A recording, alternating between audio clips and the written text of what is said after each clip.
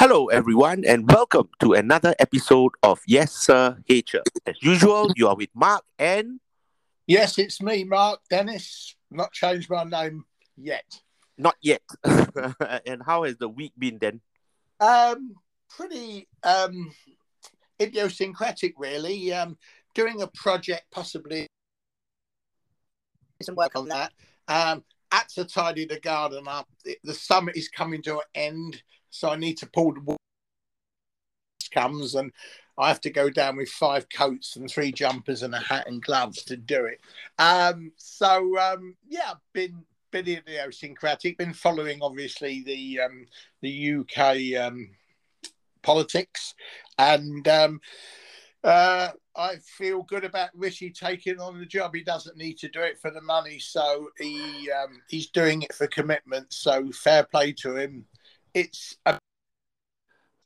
hopefully.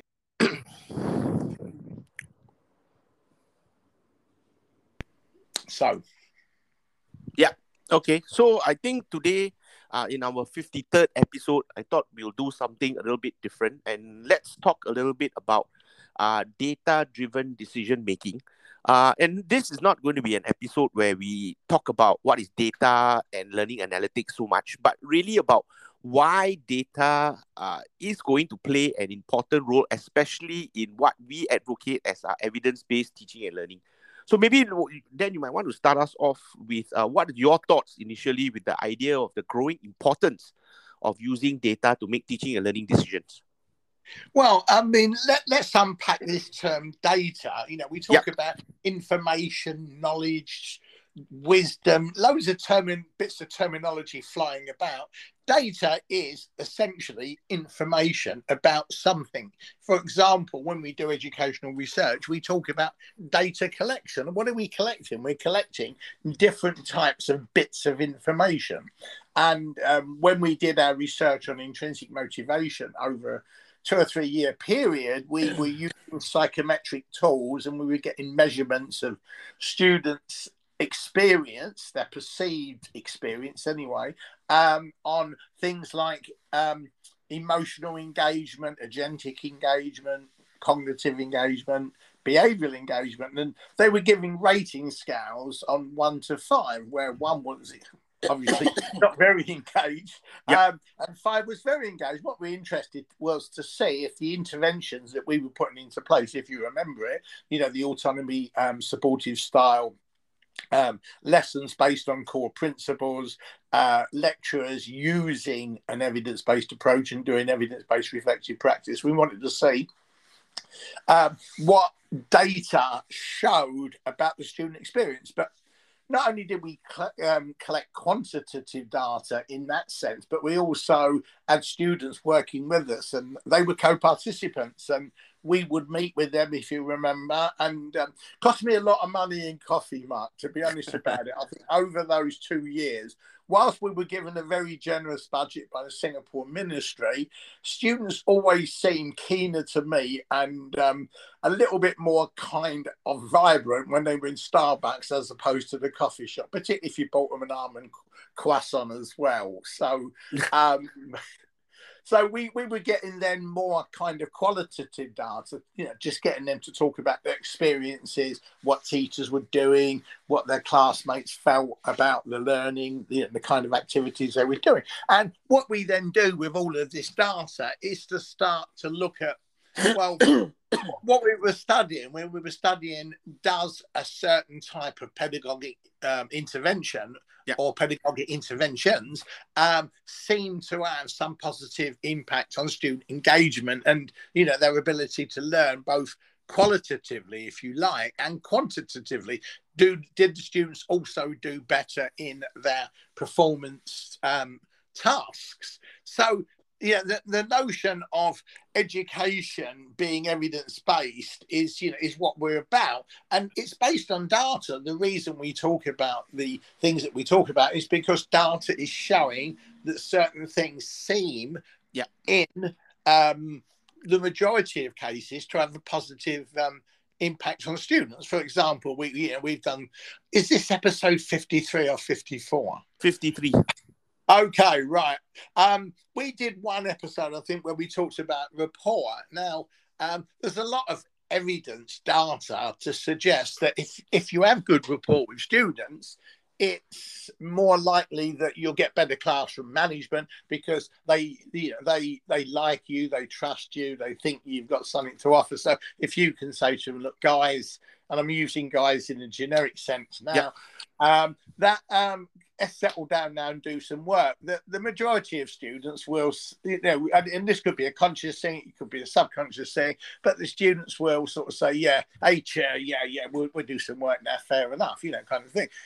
Whereas if you don't have rapport, they're likely just to totally ignore any attempt at you regulating them in the worst scenario. So data is fundamental. So when we start talking about learning analytics, which is one of these kind of vogue terms, and we can unpack what that means and see what kind of data it can generate and what might be useful in that data. But again, it's not just data per se, is it? It's how you interpret data and how you can turn data into something actionable. If we go back to COVID, I remember looking at the news, during lockdown and thinking, wow, it usually takes 10 years to come up with some vaccine for a virus. And are we going to be in permanent lockdown intermittently, for years and years? And it seemed initially there was a lot of understanding of the behavior of COVID, how it worked. But understanding it, getting the data on how it worked, does not necessarily lead to a solution. But without the data, you don't then have the human intellect to come into play, particularly when you've got experts, and we know experts are much better than novices at solving complex problems, that over time, and it was nice to see global cooperation and what a great result. And isn't it a shame that we don't continue with this global cooperation on curing things like cancer and other horrendous diseases rather than billions of dollars on blowing up people and machinery? It's a bit of a paradox. Anyway, that's me kicking in, right? Yeah, so let's bring this back in to be a bit more of a sharper focus, and that is on learning. And I'm going to quote, and I will put the link to the article that we are quoting in the show notes. But I'm just going to read this, which I thought was quite interesting. And that is, teachers and school systems have long collected and used data in some form or another, whether reading scores in a grade book to track progress and calculate final grades, or examining standardized test scores to measure district-wide achievement. However, today's technology has greatly increased educators' opportunities to use data analytics to improve teaching. Now, it goes on to say that teachers can now use tools that track their student understanding in real time throughout the delivery of a lesson, or provide them with the results of assigned homework before planning their next lessons. Now, that is the thinking behind it. But my question here would be is, and I think you rightly pointed out, it's not just about collecting the data, but it's about how you interpret it. So maybe my first question is, do you think this is something worthwhile doing for teachers, because they're already so busy? Now we are expecting them to improve their ability to not only identify correct sources of data, but then make the correct interpretations of learning. So, or should we just go back and rely on what I would call instinctive teaching? Your thoughts there? Okay. I like the word instinctive teaching. It's a bit like it conjures up images of giving squirrels nuts, and they kind of instinctively bury those nuts and seem to have a capability to remember where they bury and dig them up. So the word instinct is kind of, when we use it in human terms, it has multiple meanings. I think we need to clarify that, because what we do know is that when you get very good at something, Mark, we're getting very good at doing these podcasts, aren't we? And we work situationally. And the reason is that you do develop a kind of what's referred to as an unconscious competence. Now, that doesn't mean that you are perfect at doing something, but whilst the activity remains within a kind of a manageable zone of variation. In other words, each week we come on here and you introduce the podcast channel. You say, I'm Mark, and one of these days I'm going to say I'm Ricky Gervais or Uncle Tom. So be prepared for that. In fact, I won't do it now because it won't be funny, will it? But the point is, we have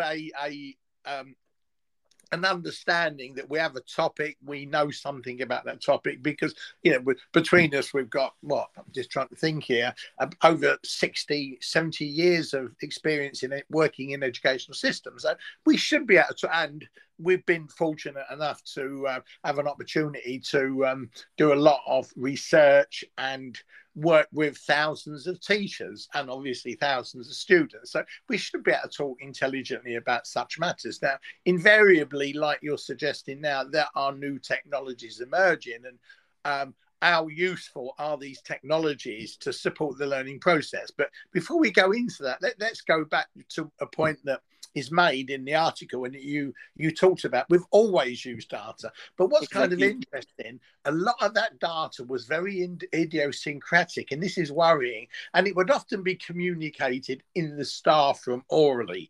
I mean, I can remember teachers saying, oh, that kid, he's trouble. Or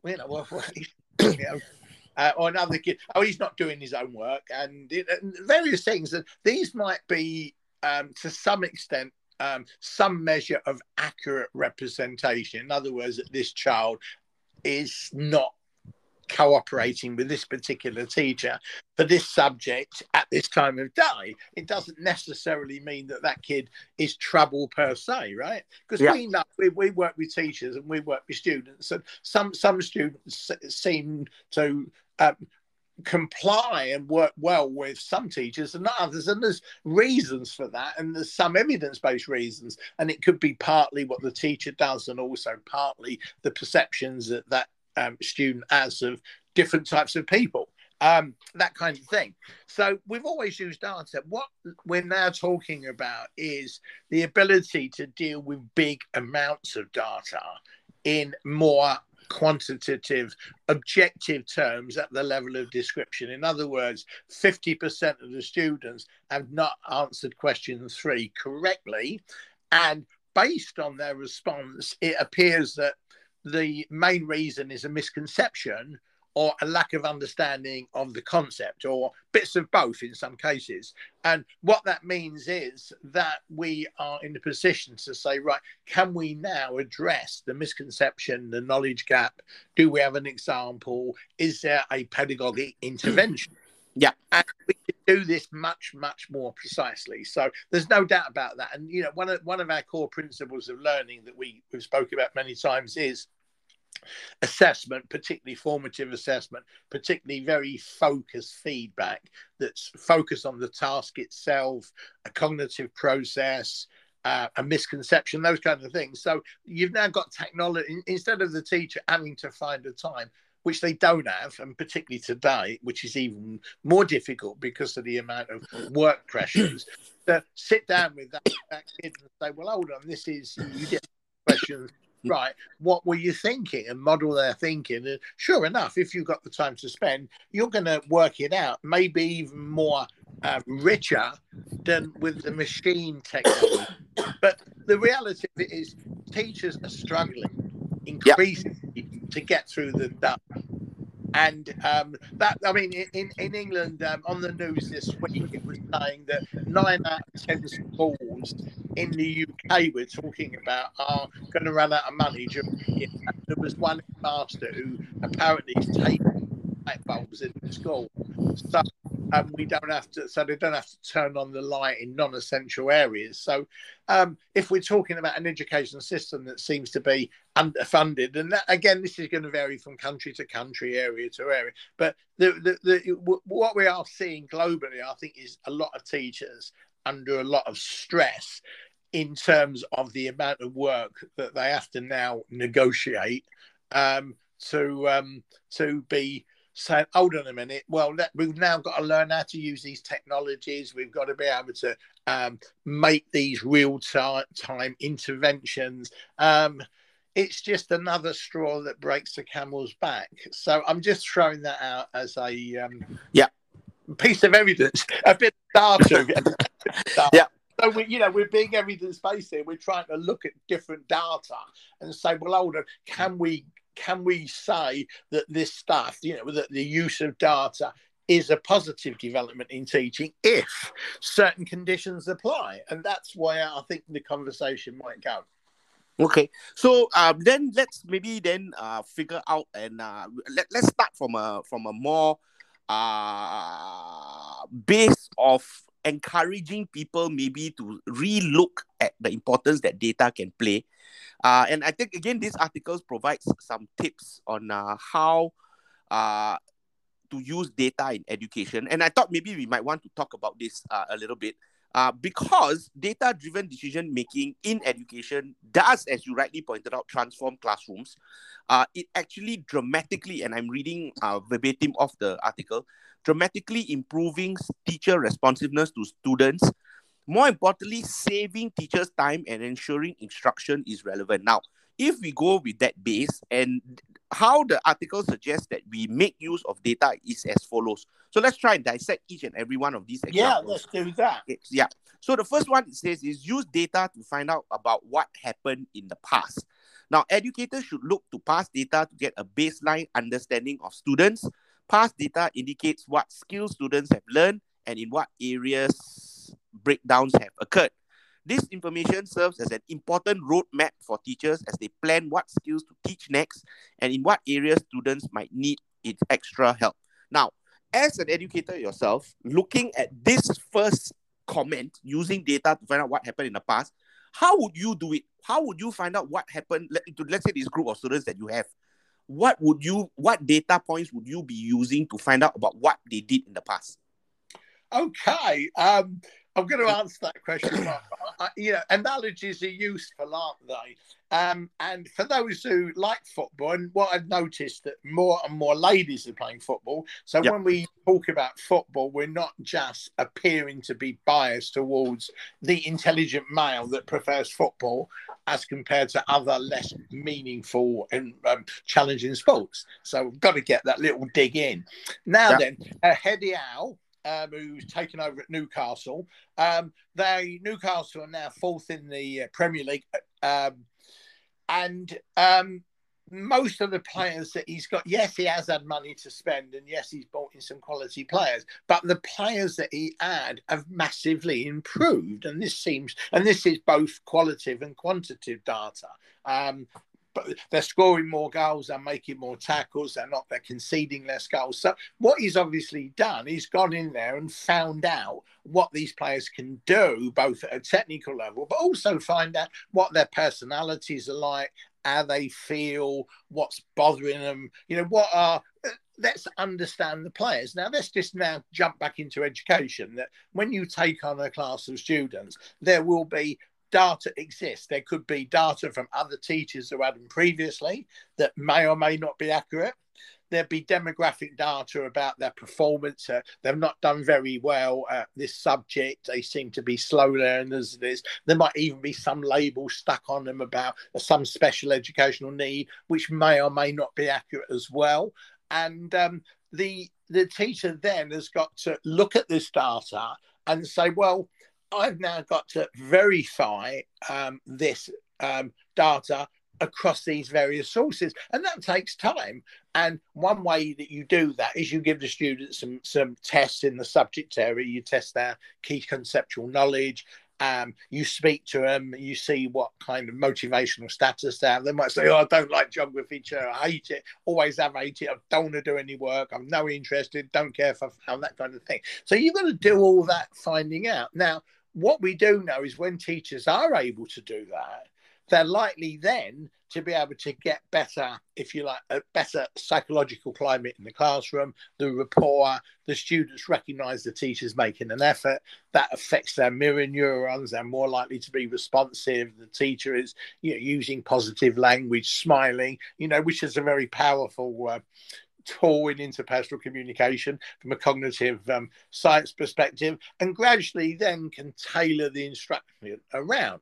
So that's one big point, is find out what the existing data is and validate it as effectively and efficiently as possible. So yeah, it's a massive important thing. You don't just collect data, you look for the data that is significant, and you seek to verify the authenticity of that data, because some of it could be spurious.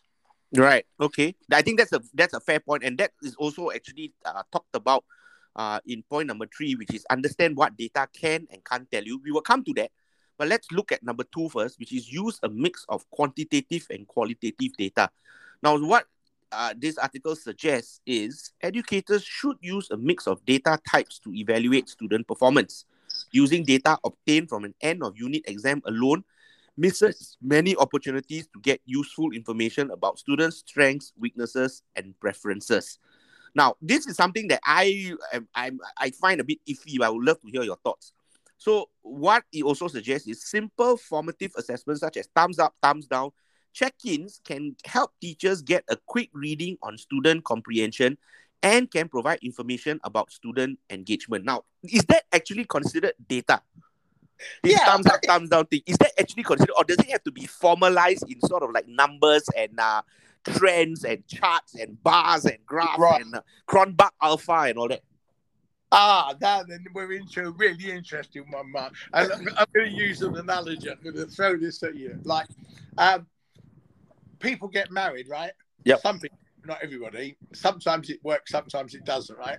Yeah. Now then, let's think about it. When you are, if we went back to, and this could interest a lot of people, couldn't it? If you went back to when you were thinking about getting married, so all of a sudden, I mean, look, let's be honest about it. You know, when you're 7 years old, you don't think about getting married. All right, you might have a crush on Jennifer Eccles. I carried a satchel. You know, that's a bit older. But what I'm saying is, you're not generally thinking about seriously getting married. But suddenly, and it often happens when you're in your 20s or whatever, other people have got married, and people, granddaddy's saying on grandma, oh, when are you going to get married, son? Or have you got a boyfriend or girl, whatever, that kind of thing. So you start to then think, okay, well, maybe, but then you got to start saying, well, who might I marry? Now, I could be sitting there and saying, well, I wouldn't mind marrying Gabi Muguruza, or I wouldn't mind marrying, I follow tennis, so I'm thinking of attractive tennis players,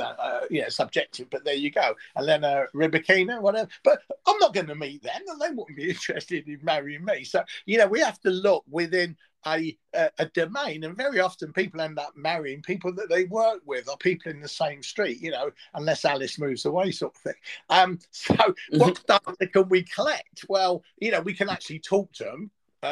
That's one thing, and go on dates and things like that. We can talk to other people about them, can't we?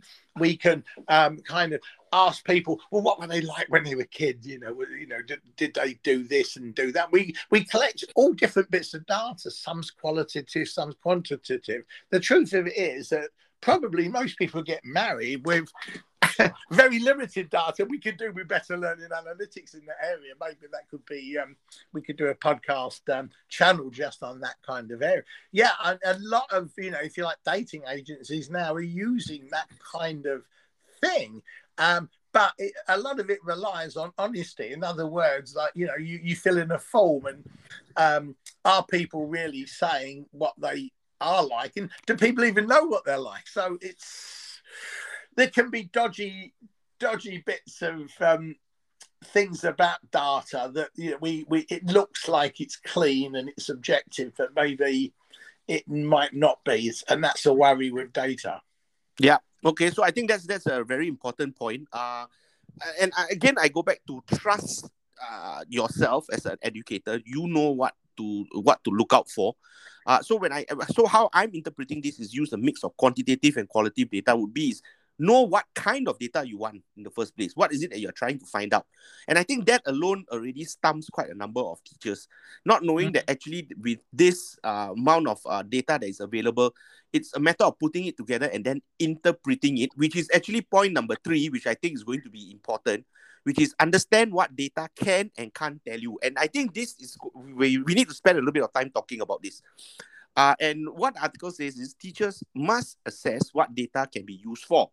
Certain data can help answer one question, but not another.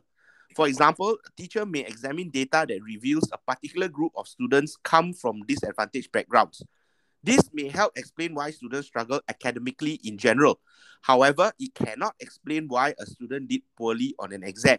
Okay, so understanding the ways in which data can and can't be used allows teachers to diagnose problems more accurately and then respond to them. Now, how would you then respond to someone or to a teacher that says, actually, I don't even know where to start, and I don't even know what kind of data I should be looking at, and I don't even know how to interpret it?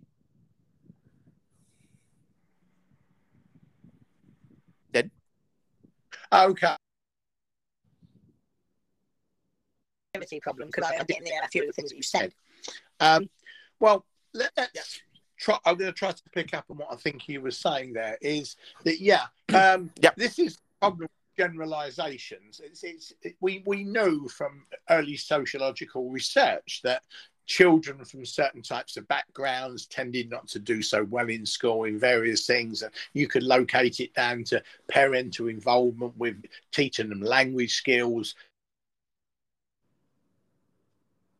You know, loads of things. But the danger with that is that you then kind of generalise down to the individual. I mean, the sad thing about health education, it's right. I mean, if we talk about smoking, that whilst across a big population, that people who smoke quite heavily with other things being constant, and that's a very difficult thing to actually do in pure research anyway, you're more likely to get certain types of serious health issues, and which one is lung cancer. Unfortunately, I've had two friends who never smoked, who got lung cancer very early on in life and died of it. So we've got to be careful with the data, that we don't then see it as some kind of deterministic thing. I've been working with students over a number of years, and I've had students who say, oh, I don't want to do this subject. I hate English. I'm not interested in it at all. Did all this boring stuff on Romeo and Juliet.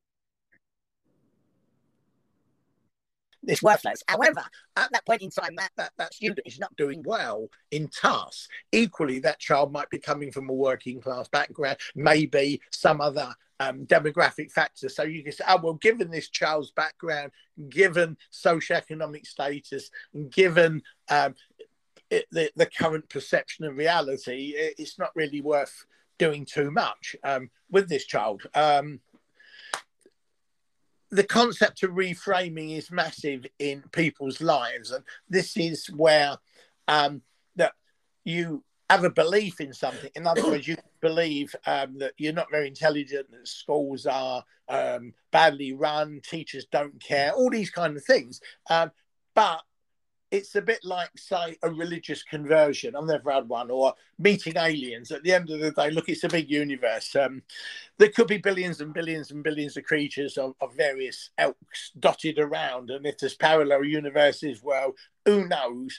The bottom line is, I've never met an alien. I've met people that look like they should be sent to another planet. But if I was visited one and I wasn't asleep and I hadn't drunk two or three bottles of Baron's beer or whatever it was, and it felt authentic, that I start to believe that there is extraterrestrial beings. At the moment, I think there probably is, but isn't sufficient to prove that to a level of yes. I'm 100% convinced that there's extraterrestrial life. So if we go back into educational context, we've got to look at what is useful data. To me, there's two bits. One is, what has the student done in terms of their academic work so far? What is the level of performance? What is the student, him or herself, got to say about that performance? And then from that, you start to work from those two bits of data. If the student is saying, I'm not interested, I don't care, I'm just here till I leave school, I'm going to do an apprenticeship in this, don't want to do it, I'm not going to do it, and I don't care what you say, and you can't make me do it, then you know you've got a certain type of problem, and that is perception. Now, can you change that? Yeah, well, sometimes you can, and that's where you focus. If the student seems to be very keen and wants to work but are making lots of errors, then you've got more of a pedagogic issue, and how might you then design the instruction in ways, and that's where the data learning analytics can come in, because you can give those students tests to deal with and give them that rapid feedback and build that essential conceptual understanding. So that's two if you like examples of the way I would look at different types of data and see what potential meanings I could derive from those. And now I might focus my teaching toolkit to address it. Okay, so which brings us back to the next one, which is so I think you bring up a very fair point. I don't think we can expect anyone to automatically suddenly become a data expert. I'll be very honest. I myself find it a bit overwhelming. While am I able to do it? Probably, but I would put myself more in the old school of thought. Like, I'm more of an instructive or more instinctive type of teaching. I don't necessarily have to collect data to be able to tell whether a person is struggling. But having said that, I have seen the value of collecting data that pinpoints exactly what is it that people do not understand. So the next point that we can take note of or to take into account is really to keep an eye out for unexpected trends. So instead of reading this out, I'm just going to put a contextualized statement, and then I want you to see if you can share a story of how you have actually brought this principle out to life, which is keep an eye out for unexpected trends from your own experience as a teacher.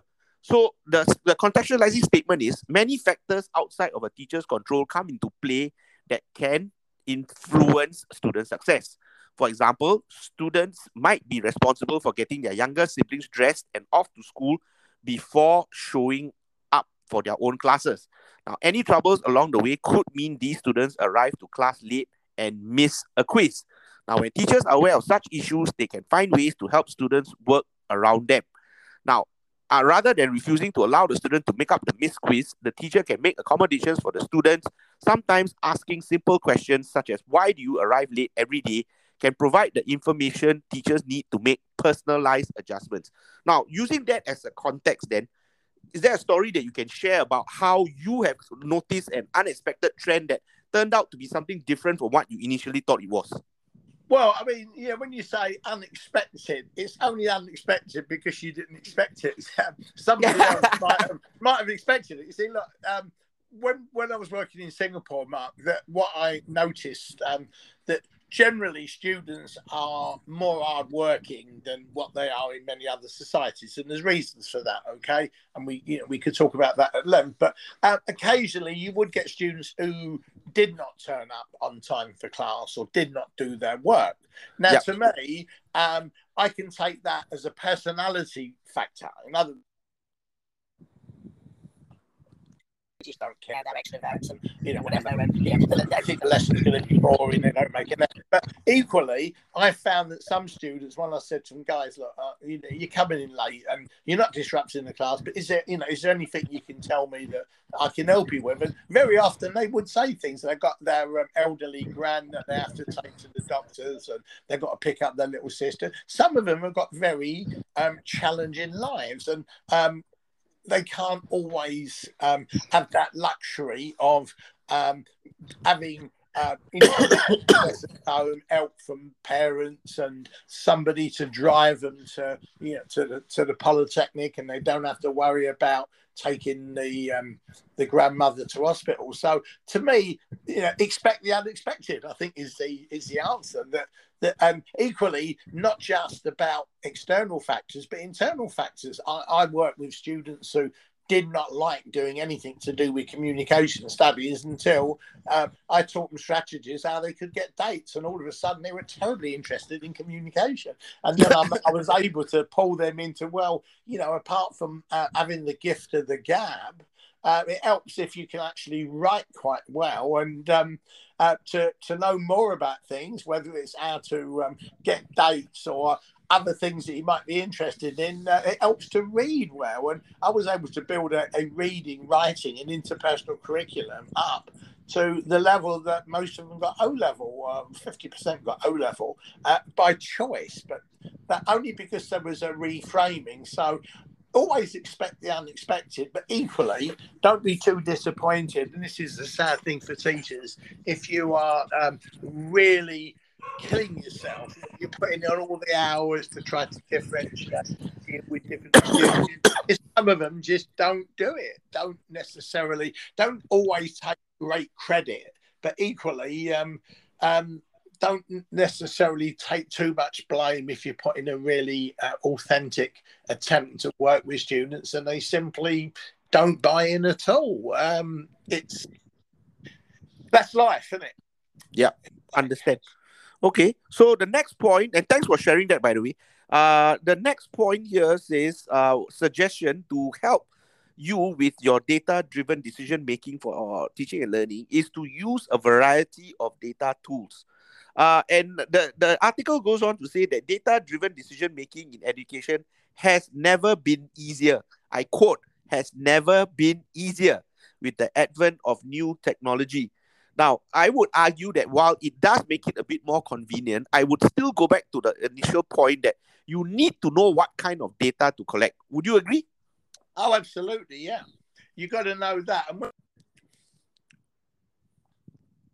tools now have fantastic computing capabilities. I mean, it's just like comparing the human brain with Google search. The human brain will take in about 4 bits of information at best. Type Jack Russell dog in Google and you get 1 million responses. So the computational power of modern e-tools to deal with a lot of data and to give you lots of useful data possibility suggestions or things to think about, it is massive. But the teachers have still got to have time to learn these tools. Remember the project that's been going on at SP with that, to be able to use a dashboard and to use learning analytic tools so that as students are doing their quizzes and doing their work, you're able to diagnose problems and deal with it in real time, even though people bought into the concept, and it makes perfect sense. If we can look, let's be honest about it. Wouldn't it be good if when you go to the doctors that they can diagnose exactly what's wrong immediately, accurately, and therefore say to you, look, we're going to use this treatment, that treatment, and this is the survival rates for this, given your age, given your this, given your that, and that's where medicine's going, isn't it? So that's a very positive thing. But they've still got to have the time, I think, to buy into the concept that there is a more professional model of teaching that they should be doing, just like doctors now do that. They're not just walking around with bottles of whiskey and saws, are they? But they've got to work in educational institutions and educational systems that make that type of learning culture, one, a priority, and to make sure that there is the management of resources and time for that to happen. And it goes back to what Michael Fulham was saying, remember, in our previous podcast, that there's got to be changes in terms of the management of teaching professionals and the kind of environments that they work in. We can't expect them to be doing more and more and more, because it gets to a stage where everything is equal to everything else, and the thing that they do is the thing that doesn't get them into trouble, and that may not be quality teaching. It may be missing some administrative point or having a parent complaining about some entitlement issue or whatever. And yeah, it's a bigger problem. But yeah, learning analytics, the use of it, the use of data thoughtfully, all of those things are potentially very positive things if used thoughtfully. Yeah, okay. So I think that's a very fair point. So take note, folks. While there are many data tools that we can use and it's useful, I think really start off with a plan. What exactly are you trying to collect and for what? And then be able to use that tools to maybe then help you with the analysis. Again, I just want to emphasize, because this is also for me, to remind everyone that we are not making everyone win the Nobel Peace Prize for, I suppose, educational research. But it's really about looking at what kind of pieces of data can help you give you a little bit of an insight to how your students are learning, and then also giving you the confidence to pick the correct interventions. And that is what we are all about, which is to try and make our interventions more evidence-based. So I hope that's a fair statement. Yeah, absolutely. I mean, there are things, as Fulham was saying a week ago, there's things to be potentially optimistic about. And those two things, if we go back to what Fulham was saying, one is to have the science of learning, a more evidence-based approach to learning, and the use of data in the ways that we're talking about today is part of that science of learning. But equally, there's got to be changes. We've got to look at what we're actually teaching, and I think we can't keep increasing content. We've got to be much more prudent about what content that we teach, and we've got to have teachers who've got the time to talk to each other, to plan lessons, to look at data, for them to actually have time to look at this data thoughtfully, and to do critical interrogation of the different data sources that are useful for their students, and then to be able to consider the range of e-tools that would be useful to make that a reality in practice. Yeah, perfect. Makes sense to me. Okay, so let's move on to the next one, which is devise new lessons based on the data, which is actually the whole point of it, right? Now, all types of data can guide teachers in their lesson planning. Teachers must consider skill deficiencies and then see how the data can help them identify what they need and then choose the necessary interventions. So I think that's quite clear, right? Yeah. I mean, it really is. We've got to really look about the relevance of what we're teaching at the conceptual level and at the skill level, and not just filling up a lot of content because the subject teacher likes the subject. There's got to be a radical reframing of curriculum content, I think, and I think that's a biggie. Right. Okay. So let's move on to the next one, which is turn to multiple sources of data. And the contextualizing statement is to make well-informed decisions about instruction. Teachers should pull from several sources of data. And according to Dr. Steele, teachers need time to engage regularly in conversations with colleagues about a wide range of data sources. Some of these sources might include student writing samples, group projects, homework, test grades, and so forth. With this data, teachers can make effective choices about skills to incorporate into a unit, text, and materials and activities to include. Now, I think we all know this to be true. Now, how then do you answer an administrator, and this is real, and I'm not kidding, who says, oh, you cannot do too much of this data collection because it gives students fatigue? How then do we respond to somebody like that? Well, there's some truth in that you can't, but it goes back to the evidence again. That what evidence can we most usefully seek, achieve, and operationalize within the constraints that we're working in? Yeah, I mean, we can't do everything. It's as simple as that. But the teacher's got to have time to have conversations, to get familiar with what is now potentially doable, and right. Collaboratively set up the IT systems and the ways of the evidence-based kind of teaching approaches that are going to be most effective coming out of this data analysis. And they've got to have time. Okay. Understand. I watch medical programs. My wife likes to watch this Casualty, and I don't watch. I don't really want to look at kind of people suffering in hospitals. I mean, kind of all that much. And but you can see in hospitals, and this I think is a problem in the National Health Service, certainly in the UK, that there is just too much stuff to do. That even with the best medical knowledge and facilities, you just can't do it. Okay. And I think the problem that's in education, and I think it's getting systemic across many areas of work, that kind of it's a little bit like what was interesting yesterday in terms of the politics. There was some person saying, look, we can talk about COVID, we can talk about Ukraine, and we can talk about this. The truth of it is, there's just not, we are now poorer in terms of stuff.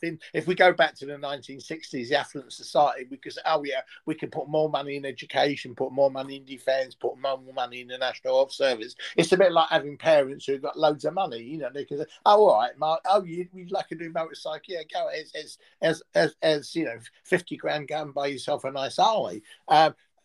Now, well, Mark, you know, kind of, you know, is $2 towards a bike. Get yourself a job and see if you can earn the rest of the money to get yourself a push bike. That there is, just like there's, I think that there's more poverty or potential poverty in the world as the world exists now. And there's too much work for many teachers in, you know, many schools in many contexts. And that's there. Yep, got it. Okay, so I'm just going to talk about the last one before we wrap up this segment. There are two more, but you can read that on your own. But what I thought was quite interesting was this one. Understand when data may not be suitable. And it goes back again to what I keep on saying, that, you know, what data to pick and choose to collect is already a dilemma. Now add in about some data may not be suitable.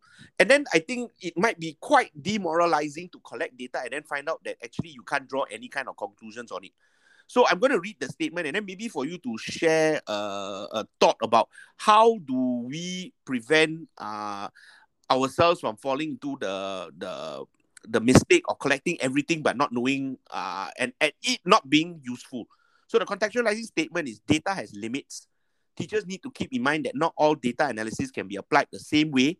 Even when situations seem similar, factors that are not obvious at first may result in different outcomes.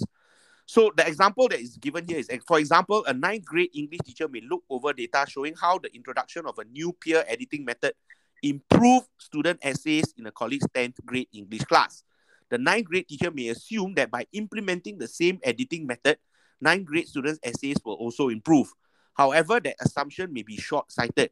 For instance, the peer editing method may rely on analytical skills the 9th graders may not have mastered.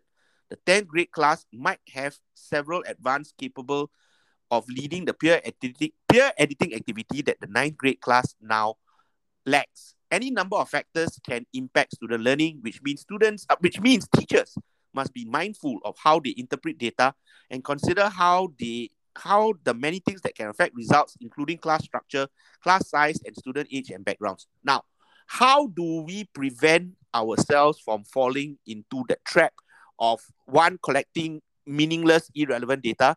I have a thought, but I would love to hear from you. How do we prevent ourselves from doing that? Well, one thing is that we know some data is going to be more relevant than other data. For example, if students are struggling with a difficult concept, and we know that this tends to be pretty generic for most students studying this subject, is then you look for data that tries to identify the specifics of the problem so that you can have an innovation that is creative in some way. But you can end up collecting lots of demographic data, maybe to do with gender and ethnicity, that may be relevant to learning processes, but at the end of the day may not. I mean, to know, for example, that men's personality, men tend to be more violently aggressive than women. It's a useful bit of data, but is it maybe in terms of understanding why there's more males in prison for violent criminals? But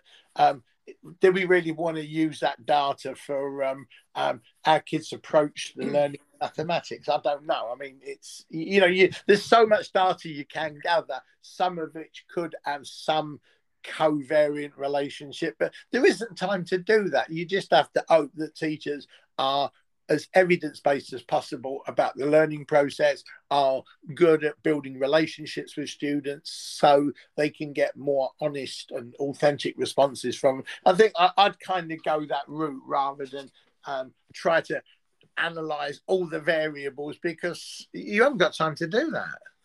Yeah, perfect. I think that You is can yeah, get it wrong sometimes, and it's a question of if you are teaching well and you've got good rapport with students, and you can use these new technologies well, effectively, efficiently, you're going to get, you're going to be overall pretty good, and I think that's as good as it gets. yeah. That's a perfect way to end that segment. It's really about plugging away at it, building your confidence, and then knowing what to collect. And sooner or later, I think this will now become instinctive and part of your repertoire of being an evidence-based teacher. So let's stop the first part here and let's move on to, again, my favorite part, which is where we share something interesting that we may have read, or an educational ed tech tool, or maybe even a video that we have watched on YouTube, or maybe something, an epiphany that you may have had while pulling out weeds from your garden. So you want to go? You want to go first, then? The thing that worries, that I'm getting kind of concerned about, and this is just listening to TV programs, is the amount of time that is being spent talking about mental health issues and anxiety, and the need for people to kind of take note of these things. And I'm getting worried about that, because it's almost like if you talk about something long enough, then you get reality beyond the reality. I was always kind of, this is just an analogy, I don't know whether it has anything, but I worked a lot in the Philippines, and you worked with me in the Philippines as well on occasion, and I love being in the Philippines. I love the smiliness, I love the stuff, but everybody seems to have seen lots of ghosts. And I worked at universities, talked to a lot of professors, and they've all seemed to have seen lots of ghosts. Yeah. And I'm thinking to myself, that's interesting. Either they're in fact, I had a full-time living domestic worker who was from the Philippines, and she was like a daughter, and we're still in touch, and I would see her when I come to Singapore. And I was going to a part of the Philippines once, I won't name it, and she said, "Oh, you can't go there because it's full of vampires." And I thought she was joking. And so what do you mean, like, is it kind of, do they have a lot of Halloween parties? She said no, there's, and she actually believes that. So the kind of thing that is worrying me a little bit is that if we keep saying that this is stress, this is anxiety, there's a lot more mental illness, and we're getting caught up in a kind of thing that every time something doesn't go right, it's a mental health issue. So I'm getting really worried looking at UK TV and thinking to myself, are we manufacturing something here that is really mimetically dangerous? So that's just been an observation this week. I think basically because I've been home and I've been doing some work, and even while I'm gardening, I've got some radio thing going on, and it just seems to be a disproportionate amount of time talking about this stuff. I'm not saying that life isn't stressful, and I'm not saying there isn't some increase in these problems, and there's probably good data to back it up, but it's getting worrying a little bit for me. The seismic level of it. Yeah, okay. I think that's a fair point. So something for us to think about.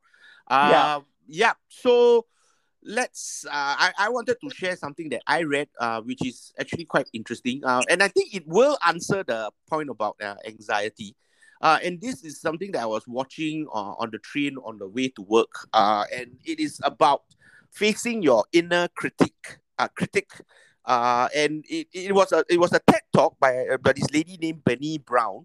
So, and she made reference to a speech by Theodore Roosevelt, and it's actually quite well known. It's known as the Man in the Arena speech, and it is from one of his books, and not books. I think it was a speech that was given by him after speech called "Citizenship in a Republic."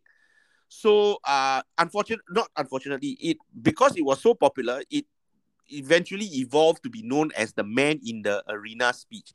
So there's one particular quote that I thought was quite interesting that I would like to share this with anyone who is listening. Sort of like it's quite an inspiring quote. So and I'm going to read it now. It is not the critic who counts, not the man who points out how the strong man stumbles or where the doer of deeds could have done them better. The credit belongs to the man who is actually in the arena, whose face is marred by dust and sweat and blood, who strives valiantly, who errs, who comes short again and again, because there is no effort without error and shortcoming, but who does actually strive to do the deeds, who knows great enthusiasms, the great devotions, who spends himself in a worthy cause, who at the best knows in the end the triumph of high achievement, and who at the worst, if he fails, at least fails while daring greatly, so that his place shall never be with those cold and timid souls who neither know victory nor defeat. How's that as a quote? Oh yeah, I mean it's a nice one, and it reflects a universal paradox, isn't it? Really, that and a quote that really is analogous to that is one of my mentors, Eric Fromm, who said that dying is tragic, but dying without ever lived is the ultimate tragedy. And I think at the end of the day, people can take each never try to achieve anything. Oh, I don't want to fail. I might get it wrong. And you never really develop your potential. You never maybe achieve anything that seems meaningful. But other people make massive efforts and, they achieve things. They have visible failures and they suffer. But at least they've given it a go. It's like watching a football team, isn't it? If you're watching the team and they're putting their heart and soul into the game, even if they're not good enough, but they're putting their heart and soul. You have a feeling for them. But if they're out there earning $200,000 a week and they don't really want to put an effort in, then kind of, well, where's their greatness? It's not really there. So you can look at it. I mean, it's a good human parody, isn't it? Really. Okay. Yeah. So I think maybe that's a good place to end today's podcast. So as usual, if you have enjoyed today's episode, please do like and share the podcast with friends whom you think may enjoy listening to this podcast. And as usual, you can also write to us at evidence-based-creative-teaching@gmail.com. Once again, it is evidence-based-creative-teaching@gmail.com. And that's a wrap for episode 53. What's the plan moving forward for the week then? Well, actually, I'm going to an old place that I used to work, and I'm meeting up with my editor department of about 40 years ago, who is a wonderful fella. I worked with him for 12 years. He never micromanaged me. A super educationalist, absolute quality person. He's, I think, 82, 83. I haven't seen him for about 4 or 5 years now. So I'm actually flying over to Guernsey and we'll have a few days together. So be interesting and nice. Okay, so perfect. So take care, everyone, and we'll see you in the next episode. So take care and goodbye. And goodbye from me.